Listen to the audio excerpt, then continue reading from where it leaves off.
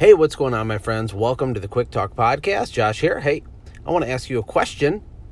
April is kicking off things strong. And I know a lot of the podcasts I do, I'm talking to the people who are behind and they're making excuses and they're feeling like a victim, and I'm trying to inspire them to take action.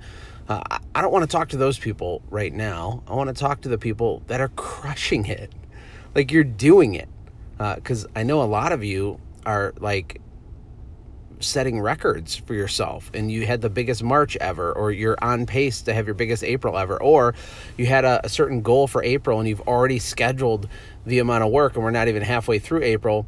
I think that's awesome. Like, that's what it's all about, to the action takers, to the people. Maybe some of you, it's just happening to you because you're in a crazy market, or you did some things right with SEO and you don't even understand what's happening, but your phone's blowing up and you're starting to win and you're getting excited.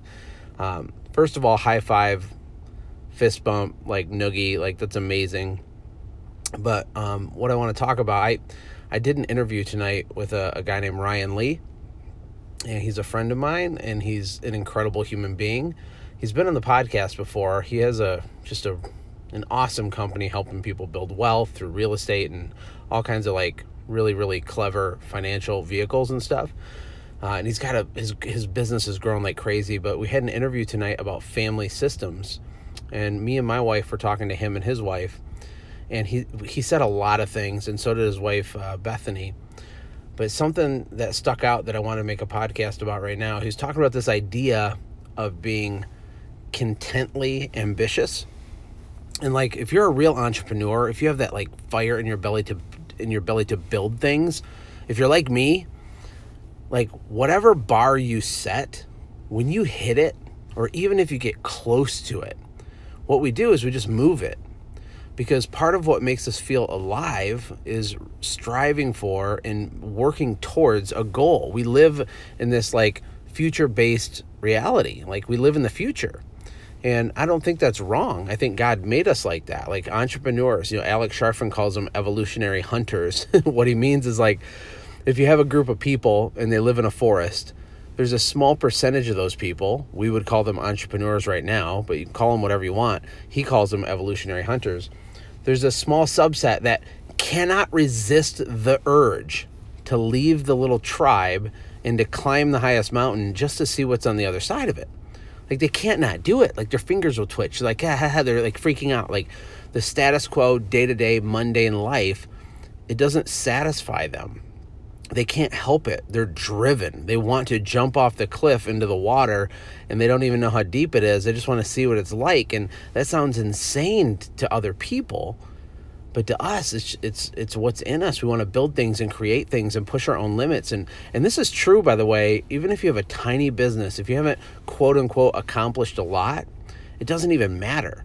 Wherever your like starting baseline is of belief, you can dream about. You'll start to daydream about that next level. And that next level for someone might be making $10,000, or the next level might be making $1 million or $10 million or $1 billion. The point is that whatever that next bar is, it doesn't really matter the number or the thing that you're trying to accomplish. It could be with your fitness. It could be with anything. As soon as you approach it, you get close. When you know, oh my gosh, I'm going to hit it. This is happening. I did it. As soon as that happens, we actually feel uncomfortable and we instantly move the bar. And so I'm working with a lot of people right now through the Conquer program, because for the first year of the Automate, Grow, Sell, Conquer program, I'm a Conquer coach myself, and I have 19 businesses that I'm personally working with every week, which is amazing. It's just unbelievable. It's been definitely a time commitment, but just listening to everybody's stories and watching them progress. And I've been working with most of them since, January of this year, and we meet once a week. And I'm just like so proud of everybody and everything that they're doing, and not just with money, but like just their mental growth and like the way that they're looking, the way they understand their numbers better, the way that they're becoming and developing into a CEO. It's really, really, really cool. But one thing I noticed is, for some of the people that are taking quick action and really getting a big result, they're setting records. but they're still discontented. Like, we get on our call and they're stressed out because of they got to hire 2 more people and buy the truck, and they have to figure out this or that, or this bad thing happened, or their cash flow is tight because of whatever. There's always like an issue or a fire to put out, or an obstacle to overcome, but they're consumed by that next thing. And then I'm sitting there kind of like, as the facilitator, like, wow, like, that's amazing. You just doubled your best month ever. Like, we've been doing this for 3 months, and you just you've done double or almost triple for some of these people what you have ever done in the past, and we're just glossing over that. And when I was talking to Ryan Lee, he was talking about the importance for entrepreneurs like him and like me to find a way to be content and present in the moment while still being totally discontented with our future goals. And it sounds like a contradiction. It sounds like an oxymoron. It sounds like this paradox that's not possible. But it is possible, because I know people that live this way. Because the goal isn't to turn off your drive. I'm not asking you to turn off your drive. I wouldn't ask in fact, if you ask someone like me to turn off my drive, you'd basically be a death sentence for me. I'm wired to build stuff. And I need breaks sometime, but I can't help it. I want to create things and do cool stuff and build things and inspire people and whatever, change the world. And so do you. And that should be that way. But I think there's a lot of wisdom in asking yourself this question. Are you winning? Answer it logically. Not, well, yeah, but this happened and that happened and blah, blah, blah, blah, and here's all the things that suck at. No. Are you winning? Are you progressing? Yes, it's a yes or no. Don't say anything except yes or no. Are you growing or progressing? Yes or no. If the answer is yes, here's my follow-up question. Have you curated specific time to acknowledge, recognize, and celebrate the growth? Yes or no? It's very simple. For a lot of high-driving entrepreneurs, the answer is going to be no. And the really scary part is the answer will be no for the next 20 years, or until you give yourself a heart attack or get all stressed out and you're not healthy, or like until you finally have the epiphany. I heard a quote from Dave Ramsey today too. Shout out to Tony Locke. He sent me this little video clip, and I listened to it. It was a couple minutes, and I'm going to butcher the quote, but he talked about how many wealthy people, the only thing they gain by wealth is the fear of losing it. Duh! Holy cow, right?